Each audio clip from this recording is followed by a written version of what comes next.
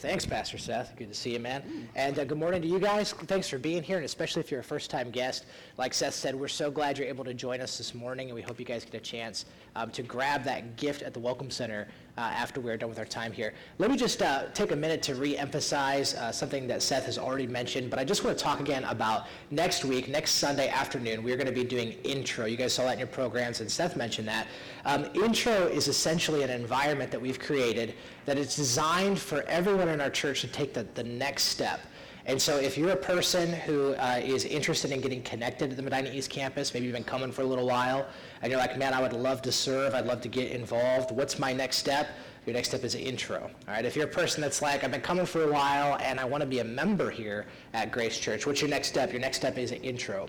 If it's your first time or you've only been here for a few weeks and you're like, I don't know what this church is all about, I'd like to learn what the background is, I'd like to learn about the history and the heart of this church, and what are you guys doing and where are you guys going, come to Intro. So your next step is what? Tell me. It's Intro, right? So if you have not connected to Intro, next week is Intro, and so you can, like Seth said, grab those connection cards, check the box there that says you're interested in Intro. We'll sign you up. We'll watch the kids. We'll buy you we'll get you some food, and we'll get a chance to talk together next week at Intro. Hope to see you there. All right.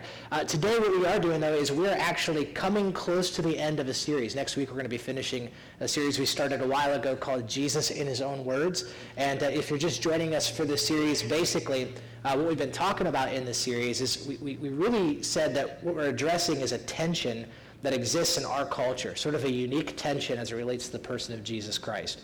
And so we said in our culture today, 21st century America, there are two truths that happen about Jesus that create a tension. And one is this.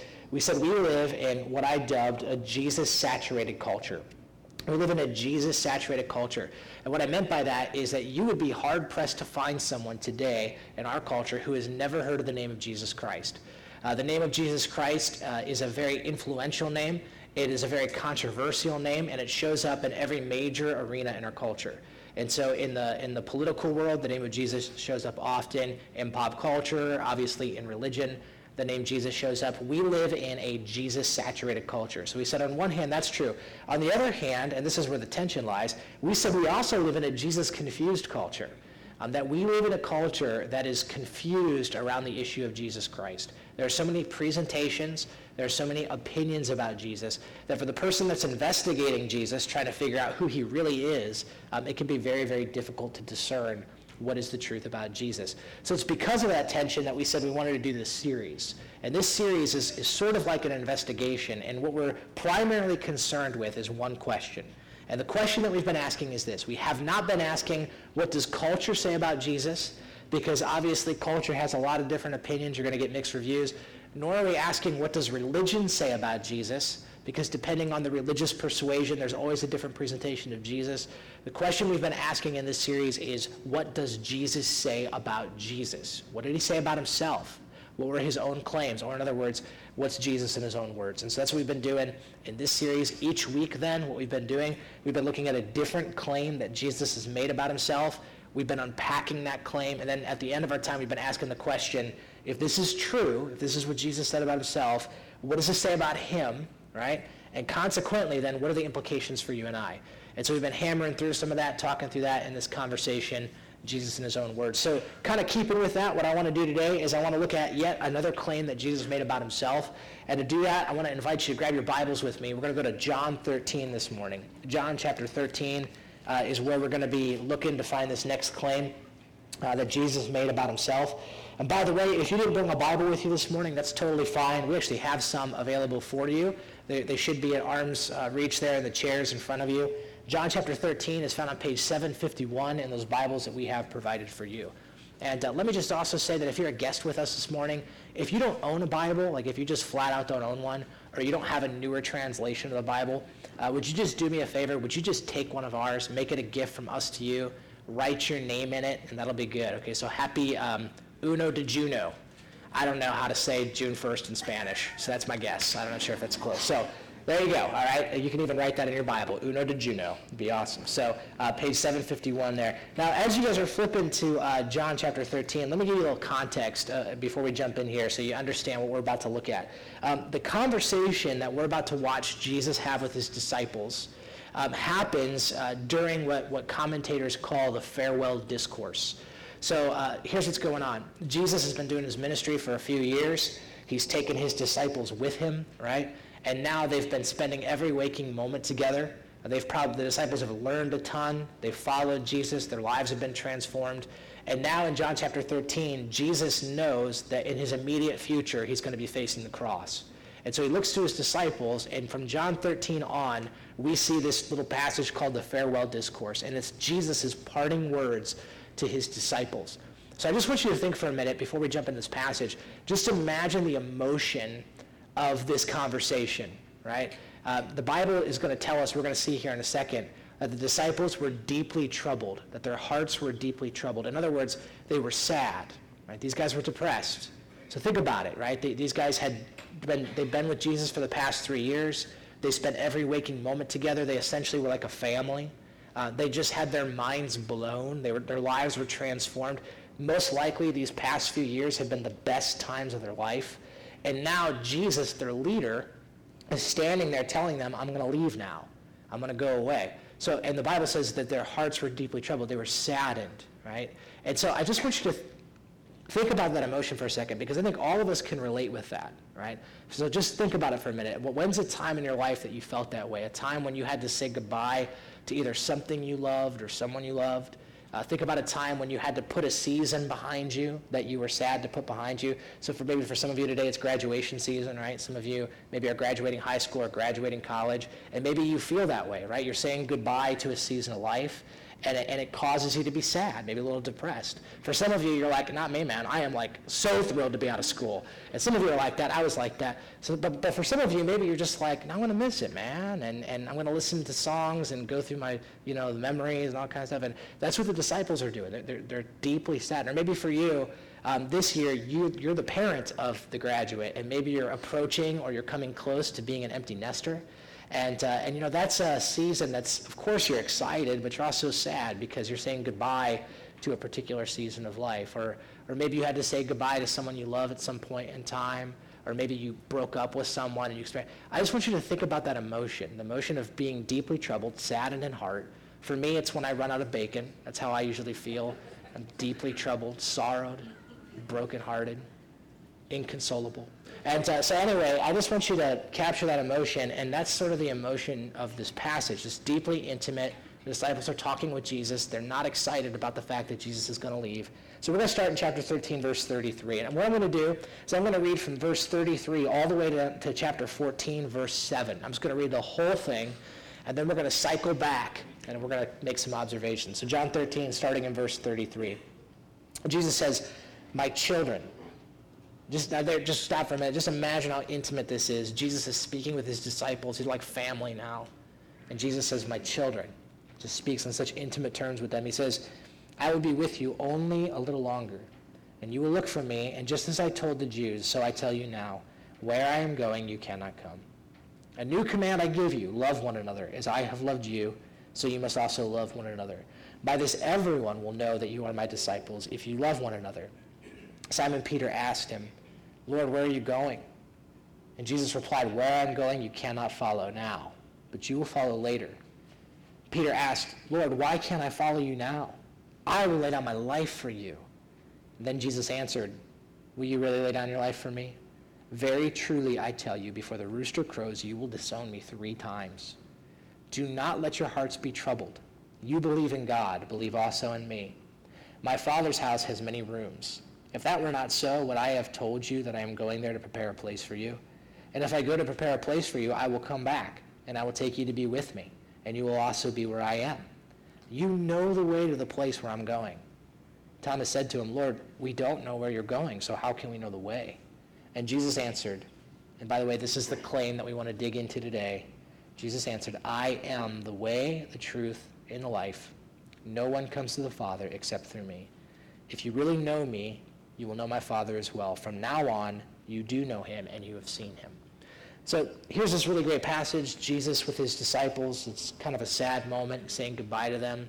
The Bible says that they're deeply troubled in heart. And it's in the midst of this conversation that Jesus makes one of the most profound statements about himself that he's ever made. John 14:6, he says, I am the way, the truth, and the life, and no one comes to the Father except through me. Now, my guess is if you're a person that grew up in the church, or even if you're a person that maybe grew up going to Sunday school, this is a verse you are incredibly familiar with. This is probably one of the most famous verses in the Bible. It's definitely one of the most memorized verses in the Bible. My guess is many of you have this committed to memory, and it should be. Because the reason that this is such a popular verse, and the reason this is such a memorized verse, is because this is one of the most profound statements that Jesus Christ has ever made about himself. As a matter of fact, commentators oftentimes will call this statement the culminating point of all of the theological implications of John. So in other words, what commentators would say is that this is the main point that the Gospel of John is trying to make about Jesus. That what Jesus says about himself here is the full culmination of everything that the Gospel of John is trying to say. All wrapped up in this one little claim that Jesus makes. I am the way, the truth, and the life, and no one comes to the Father except through me. And this is one, like I said, it's familiar, but because it's familiar, sometimes we can forget about, or we can lose out on how unbelievably profound a statement like this is. This is one of the most profound things that Jesus has ever said. So what I want to do with the rest of our time is I want to talk about three ways that this statement is unbelievably profound. I just want to unpack it a little bit. 3 ways. There's way more than 3 ways that this is a profound statement. But I want to talk about 3 ways that this statement is unbelievably profound. And here they are. I'm going to give them to you right in the front, and then we're going to walk through them. But number 1, what I want to show you is that what Jesus says is profoundly exclusive. Profoundly exclusive. Secondly, I want to talk about how it's profoundly complete. What Jesus says here is profoundly complete. And then lastly, I want to talk about how Jesus, what he says here, is profoundly absurd. Okay, so those 3 things today: profoundly exclusive, profoundly complete, and profoundly absurd. All right, so let's just start at the top. What Jesus says here about himself is profoundly exclusive. This is a profound declaration of exclusivity on the part of Jesus. Take a look again at verse 1 in chapter 14. Jesus says to his disciples, they're troubled. Remember, they're sad, they're depressed. Jesus says, don't be troubled. Don't let your hearts be troubled. He says, perk up a little bit because you have hope. And what's that hope? Well, he says, you believe in God, believe also in me. My Father's house has many rooms. If that were not so, would I have told you that I am going there to prepare a place for you? And if I go and prepare a place for you, I will come back. I'm going to come back. And I'm going to take you to be with me, that you may also be where I am. And then Jesus says in verse 4, and you guys know the place where I'm going. You know the way to get there. You guys know how to get there. So what's Jesus talking about in this passage? Some of you are like, what is all this talk about my Father's house and many rooms? What is that referring to? Well, put simply, what Jesus is talking about there is he's talking about heaven, right? He's saying, I'm going to go to the cross, and I'm going to go somewhere you guys can't go right now. Basically, I'm going to go back to my Father. I'm going to go back to this eternal existence. And then he says something awesome. He says, and I'm going to prepare a place for you. I'm going to secure a residency for you in heaven, in an eternal dwelling. What's this talking about? It's talking about heaven. Heaven is one of the primary beliefs of Christianity, that this life is not all there is, that this temporary, empirical life is not all there is, that there's more beyond this, that there is an eternal quality of life that is available to every single one of us, each and every single one of us. And that is a core doctrine of Christianity, that there is a heaven. And so Jesus looks at his disciples and he says, I'm going to go to heaven now, okay? And I'm going to prepare a place for you. I'm going to secure for you a residency in eternity, is what he says. And then he looks at his disciples and he says, and you guys know the way there, right? You guys know how to get there. And look at verse 5. Thomas said to him, Lord, we don't even know where you're going, so how can we get there? How are we supposed to know the way, right? And of course, once again, the disciples, they kind of miss it. Jesus is like, I'm going to go with my Father, I'm going to prepare a place for you, it's going to be awesome, and I'm going to come back later, and I'm going to get you, and you guys know the way, you know the way. And Thomas is like, we don't understand what you're talking about. We don't even know where you're going, so how are we supposed to know the way?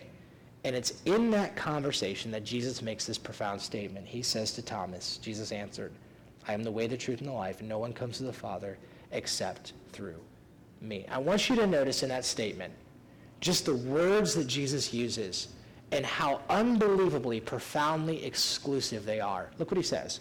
Jesus, John chapter 14, verse 6. Jesus answered. First off, he says, I am. I am. Not they, not you, not I know the way, the truth, and the life. That's not what he says. Jesus says, I, radically exclusive. I am the singular. I am the way, the truth, the life. And then he says this, and he says, and no one comes to the Father except through me. Radical exclusivity. I don't know how you can be more clear than that. Jesus basically looks at his disciples and he says, the way for you to connect with God, the means by which you can share in the eternal dwelling place of heaven, is exclusively through me. No one goes to the Father except through me. I am the way, I am the truth, and I am the life. And it's radically exclusive what Jesus is saying here. And I know that in our culture today, that this statement really creates a tension. Because you guys know this as well as I do. We live in a culture today that basically propagates this. It teaches you that whatever is good for you is good for you, right? And whatever is good for me is good for me. And every way is just as viable as the other. And the only thing that you cannot do is say that your truth is the exclusive truth. That's like the capital sin in our culture, is to say, my way is the right way. You can say, my way is good for me. You can say that. But you can't propagate that on other people. That's like the big, party foul of our culture, is to do that. It reminds me, I was reading this article probably a couple years ago, and the article was entitled this. It was called, What is the Path to God? 10 Universal Paths to Find God. And this was basically an article that said, how does a person connect with God? What is the pathway to God? And I just want to read 5 of those 10 ways that they mentioned, just to kind of show you that some of the way that our culture thinks about this. So this, it said this, first and foremost, the first thing they said, how do you connect with God? They said, one way to do it is to practice meditation. Practice meditation. This is what the article said. I'll quote it. It said, when a devotee quiets the mind, the inner voice can be more easily heard and heeded. Meditation allows for the cultivation of the state of mind needed to achieve enlightenment. So basically what this author was saying was, one of the ways that you connect with God is you look deeply inside of yourself. And if you look deeply inside of yourself and you quiet all of the voices around you and you meditate, you'll be in tune with whatever it is inside of you, and that will point you to God. Right? That's one way this article says that you can connect with God. The second way they say is to practice yoga. Right? Practice yoga. And here's what they said. The ancient discipline is a subtle yet powerful pathway to God. Yoga is a discipline that reconnects the mind, the body, and the spirit with God. So in this article they said, if you want to connect with God, if you want the path to God, contort your body in weird positions. Get a yoga mat, put on some yoga pants. If you're a dude, don't. And do that, right? That's the way you're going to connect with God. They also said this. They said, read inspirational spiritual writings. Just read spiritual, motivational writings that inspire you, that inspire your spirit to a higher sense of thinking, right? That's the way you'll connect with God. They also said, practice positive thinking. Don't think about negative stuff. Quit it with all the gloom and doom and sin and all that stuff. Just focus on the good things, and that's the way that you'll connect with God. And lastly, one of the things they said is they said, practice good ethics. Basically, keep the rules. Live a good life. And if you live a good life, you'll gain favor with God. And then if you gain favor with God, you'll connect with God. Now, this article, what it also said was, it said that not one way is any better than the other, that they're all viable pathways, that they all lead to God. Now, here's the problem with this article. The problem is that it is absolutely contradictory to what Jesus says. Jesus says, I am the way, the truth, and the life, and no one connects with the Father except through me. There is no other way that you can connect with God. There is no other way that you can secure for yourself an eternal inheritance in heaven except through the relationship with Jesus Christ. That's what Jesus is saying about himself. It is radically, radically exclusive. And for some of you, if you're a person that's investigating Jesus, my guess is you might be thinking, you see, that right there, that's the problem I have with Christians. That's it. See, I have a problem because Christians are so arrogant. They say that their truth is the truth, and everyone else's truth isn't nearly as good as their truth. And so they go around propagating that they know the way. How arrogant, how narrow-minded, could a person be? And for some of you, that's the exact problem you have with Christianity. You think Christians are narrow-minded and arrogant because they claim to have the truth. And listen, I understand that. I can understand how arrogant it seems to say we know the way to heaven and everyone else is wrong, right? But I want you to think about it this way for a minute. All right? I want you let's do a little thought experiment. I want you to imagine with me that you fall down a well, all right? And just for illustration's sake, let's just say it's an impossibly deep well, hundreds of feet, okay? So you fall down this well, and somehow, miraculously, it's a thought experiment, so we can do this, you survive, okay? And you break every bone in your body. Every bone in your body is broken. Your arms, your legs, everything. You literally cannot move.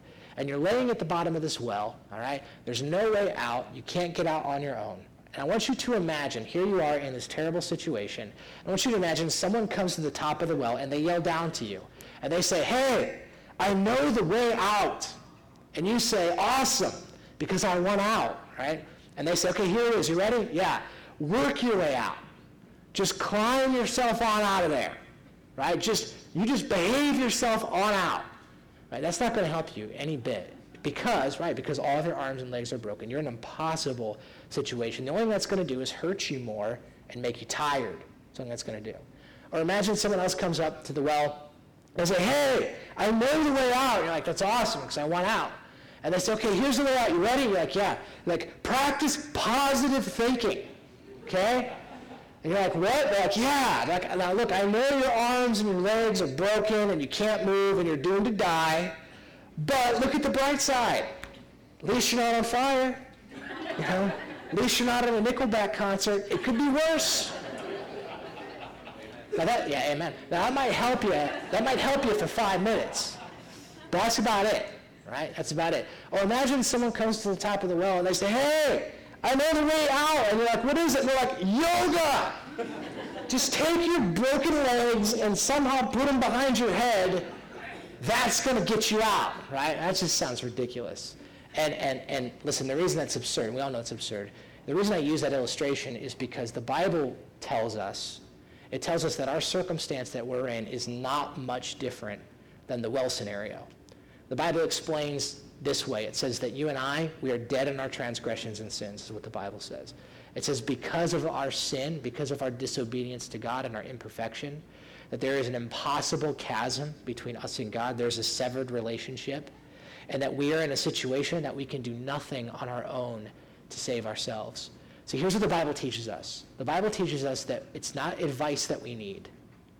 It's not counseling that we need. It's not therapy that we need. It's not that those things are wrong. It's just not what we need. The Bible says what we need is we need a Savior. We need someone to rescue us because we're in a terrible situation. So I want you to imagine, go back to that thought experiment. I want you to imagine that Jesus Christ himself rappels down in the well. He comes down to get you, right? And he reaches his hand out to you. And he says, I am your only hope. I am the rescue plan. And if you allow me to embrace you, you will be saved. Right? I am here to save you. I love you. I am sent from above to come down and rescue you.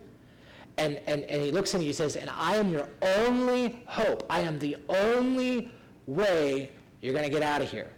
And what are you going to say to Jesus? Are you going to look at him and say, how arrogant of you? How dare you say you're the only way? How narrow-minded can you be? See, here's what you need to understand. The Bible teaches us that this relationship with God has been so severely disjointed. There's nothing we can do, but God sent Jesus on a rescue mission. And Jesus came to seek and save that which is lost.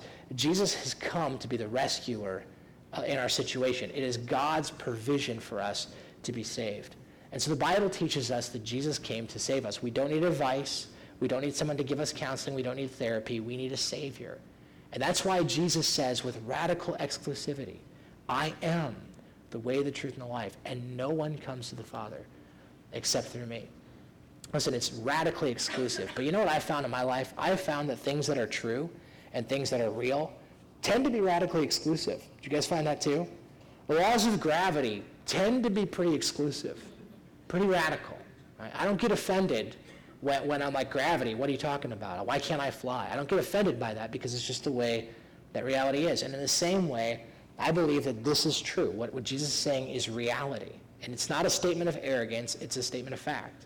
It says, I am the way, I am the truth, I am the life, and no one connects to the Father except through me. If you know me, you know God. If you don't know me, you don't know God. It's through me, is what he tells Thomas. I am the way. I am the truth. I am the life. I'm the way you connect with God the Father. It's a radically exclusive statement. So, first and foremost, radically exclusive. Radically exclusive. But I also want you to see, not only is it radically exclusive, but similarly, it's radically complete. This statement that Jesus makes about himself is radically complete. You know, one of the things that's boggled my mind about this passage for a long time is the context in which Jesus makes this radical statement. Jesus makes this statement about himself directly in light of his disciples' failure, right? I want you to take a look back, go back to verse 36 in chapter 13. So Jesus says to his disciples, I'm going to go away now. And then in verse 36, Simon Peter asked him, Lord, where are you going? And I love Simon Peter, by the way. He's just awesome. This guy is like Captain Overzealous. He's always saying the wrong things at the wrong times. Every once in a while he gets it right, but he's just overzealous. He's always making these giant sweeping statements that are just way impossible. And I love this guy because I so identify with him. And so Peter said, Lord, where are you going? And Jesus said, where I'm going, Peter, you can't follow. It's like, Peter, you can't come right now, buddy. Got to stay home, right? Got to stay home, little buddy. He's like, but you can follow later. He's like, I'll tell you what, I'll come back for you later. Watch Peter. I love Peter's response, verse 37. He says, Lord, why can't I follow you now? I just totally hear my 4-year-old in that. I want to go now. Now. And then he says, why can't I go now? And he says, I'll lay down my life for you. Jesus, I'll die for you. You know, just the overzealous nature of Peter. He's like, I'll go to any length to be with you. Jesus' response, so realistic. Will you really lay down your life for me? It's like, very truly, Peter, I tell you, before the rooster crows, you're going to disown me 3 times. He's like, it's not even going to be 24 hours, Peter, before you're disowning me 3 times. I think if I could summarize Jesus' response in a meme, it would be this one. It would look like this, right? He's like, Peter's like, I'll die for you. And Jesus is like, really? Really? No. He's like, I'm telling you, man, three times. You're going to disown me 3 times in less than 24 hours, Peter. But here's the crazy thing. This is what I love about this passage. I love it because Jesus is fully cognizant of the fact that his disciples are going to utterly fail him. He knows that. He knows that within 24 hours, he's going to go to the cross. Peter's going to deny him 3 times. The rest of the disciples are going to abandon him. He's fully aware of that. But yet, he still looks at them and he says to them, I'm preparing a place for you guys. I know your failures.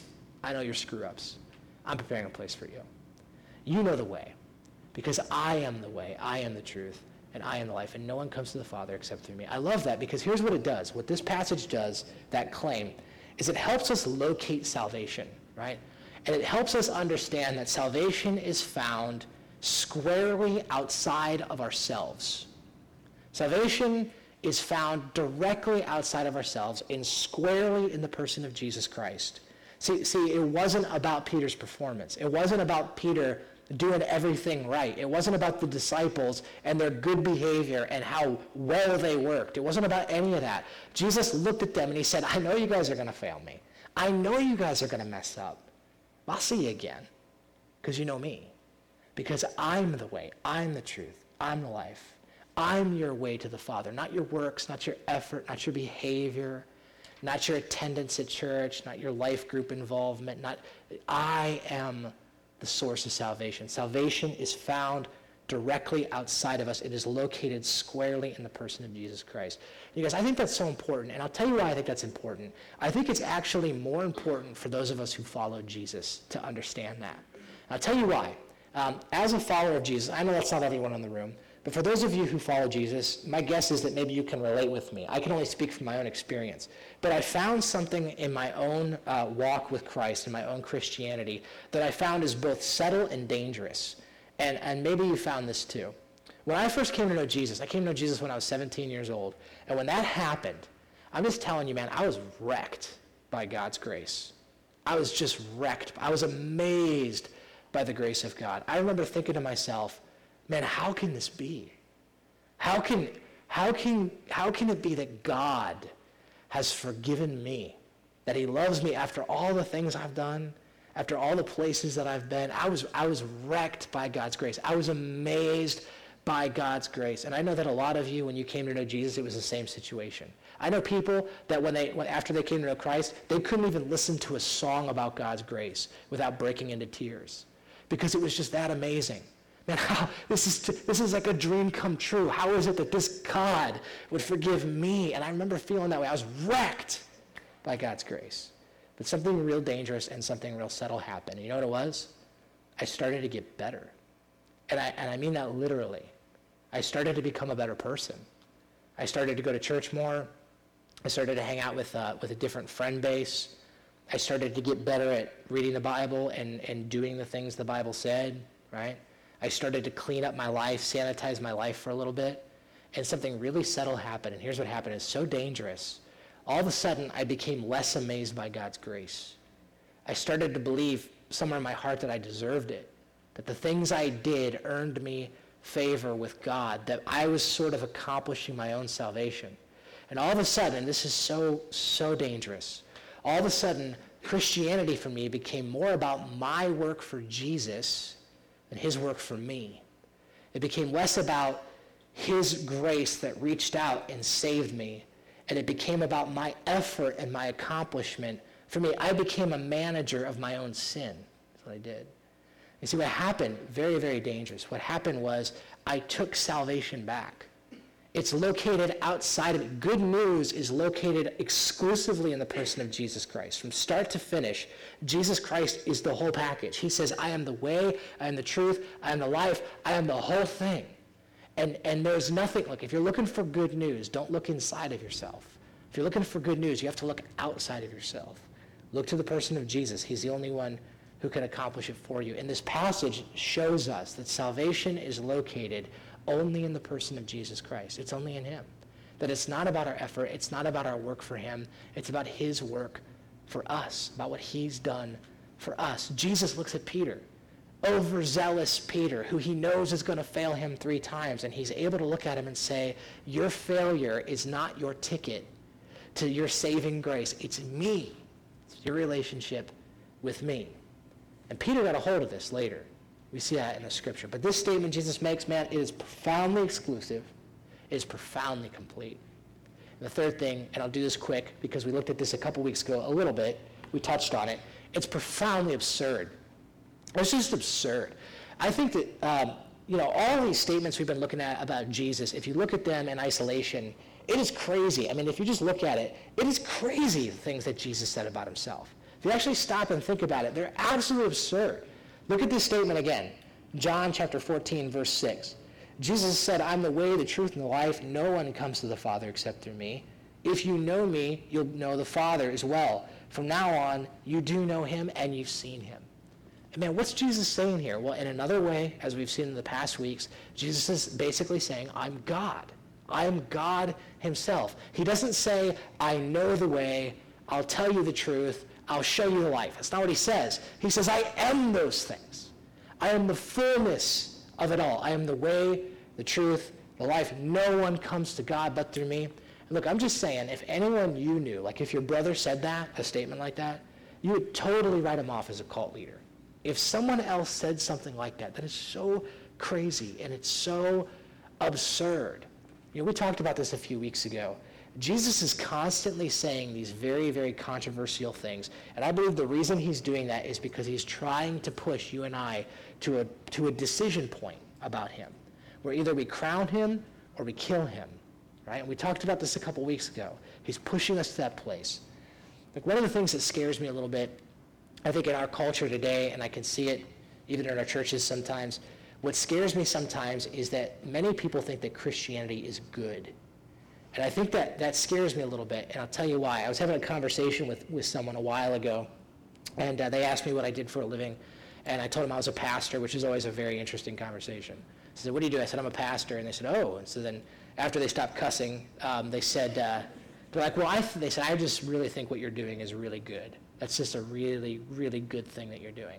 I was like, oh yeah? They're like, yeah, really good. They said, I think like, if people have kids and they're trying to raise their kids, I think it's so good for them to go to church. I think it's so good for them to get good morals and good ethics. It's very, very good. I was like, yeah, they're like, if someone's going through a hard time in life and they kind of need a little emotional support, or they need something stronger than themselves to help them get through it. Like, I just think that's really, really good. Or if someone has an addiction and they need a higher power to help pull them out of that addiction, if they need that, if that's good for them, I think it's good. I think church is just so good. That's what they told me. It's really good. And I really didn't know how to respond to that because it just struck me strange. But I remember walking away, I remember thinking to myself, well, you know what? The question shouldn't be, is it good? That's not the right question. So the question ought to be this: is it true? That's a way more important question. Because honestly, just think about it. The things that Jesus Christ said about himself, they are so radically exclusive. They're so radically absurd. They're so radically complete, right? That if Christianity is not true, if it's not true, it should be of no significance at all to anybody. It should be on par with fairy tales, whatever. Should have no bearing on your life at all. But if it is true, if that's true, what Jesus said, then it should be of infinite importance. It should be the centerpiece of our lives. Because if that's true, if Jesus says your relationship with me determines your eternal existence, that's pretty important. The thing that it can't be, it's either, if it's not true, it's of no importance. If it is true, it's of infinite importance. But the one thing it cannot be, is of moderate importance. It can't be. It can't be a nominal, peripheral part of your life. Jesus will not even allow it for a moment. He's constantly pushing us to this question, and the question is, what's it going to be? Do you believe me or do you not? Not, is it good? Don't ask, is it good? Ask, is it true? Don't ask, is it for me? Don't ask that question. It's the wrong question. Ask the question, is it true? Is that true?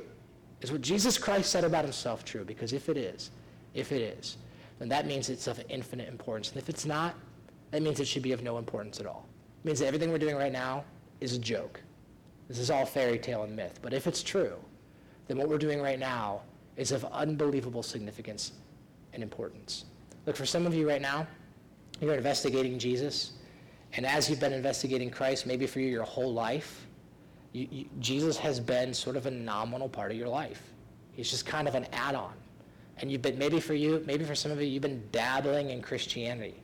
You just kind of dabble in it. You're like, yeah, I guess I'm a Christian, but it really doesn't have any bearing on my decision making. It doesn't really have any bearing on the way I do my family or the way I go through my job or school or anything like that. It's just sort of this nominal, peripheral part of my life.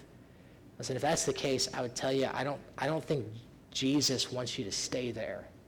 I think he's constantly pushing you to a place to say, if this is true, not if it's good, if it's true, it's either of no importance or it's of infinite importance.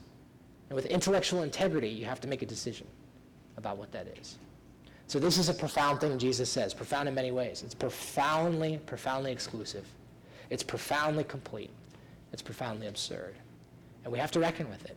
Between your heart and God's heart, you have to reckon with this.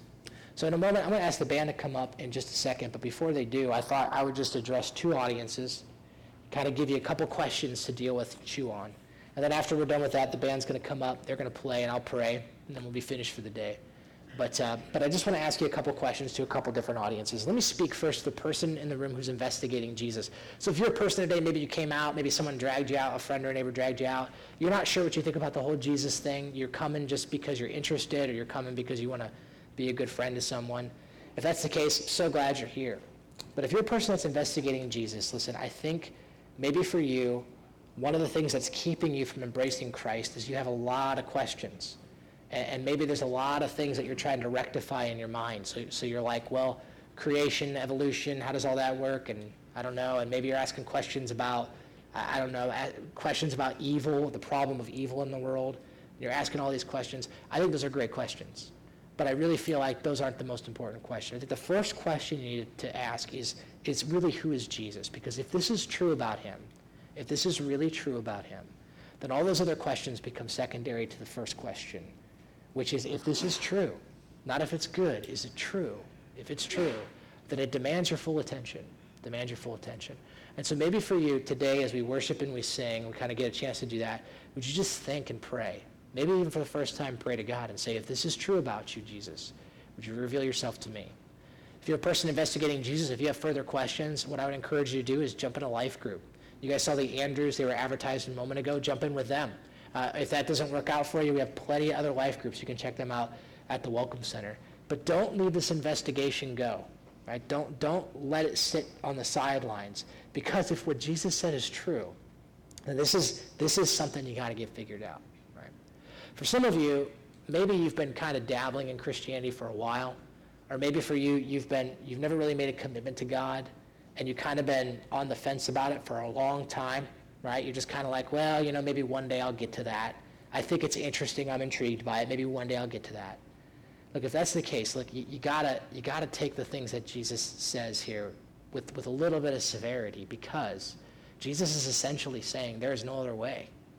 I am God's rescue plan to you, and your eternal life, your eternal destination hinges on your relationship with me, what you're doing with me. For some of you, look, you need to stop waiting. You just need to make a decision. And maybe for you, for the very first time, you need to put a stake in the ground. Maybe God's working in your heart. You just need to put a stake in the ground and say, you know what? I believe it, man. I believe it. I'm done with the on-off thing. I'm done with the every once in a while I'm a Christian, every once in a while I'm not. I'm just going to commit. Because if this is what Jesus says about himself, I believe it's true, then I'm going to give my life to it. I'm scared to do it, but I'm going to do it. And if that's you, I would encourage you, why not today? Why not today? It's a great day. It's beautiful out, right? Be a fantastic day for the first time to give your life to Jesus. If you want to do that, you can actually just do that between your heart and God's heart. In a moment, we're gonna sing a little bit. Would you just pray to God? Just tell him, I believe this about you. There's not a magic prayer. You don't have to do anything crazy. You could just tell God between your heart and his heart, God, I accept this about you. Maybe for the first time you do that. For those of us who are followers of Jesus, I just want you to wrestle with one question. And I want you just to think about this passage, and as we worship and sing, maybe pray to God and ask him to help you with this. But let me just ask you this question. In your Christian life, has your Christian life become more about your work for Jesus than it's become about Jesus' work for you? Has God's grace stopped being amazing to you? And if that's the case, what I would encourage you to do is think about what Jesus said about himself. It is profoundly complete. Salvation from A to Z is found entirely outside of ourselves and squarely in the person of Jesus Christ. And maybe for you, you just need to confess to God. Say, God, man, move me again. Wreck me by your grace. Help me to think not about what I've done, but about what you've done, and be transformed by that. And you guys, for those of us who follow Jesus, we can rest. We can rest in the work of Jesus. It's complete. It's done. And so we can find rest in it. Let's pray together. And Jesus, I just want to say thank you for your word to us this morning. What you said about yourself is profound in so many ways. God, it's profoundly exclusive. And I know that the exclusivity of a statement like this rubs directly against the culture we live in. Father, there are many people who follow you that are ashamed of this truth. But God, if it's true, then there is no other way. And Jesus, I pray that you would help us to embrace you that way. And God, I know that this statement is profoundly complete. It tells us that you've done everything, that really Christianity is all about your work for us, not our work for you.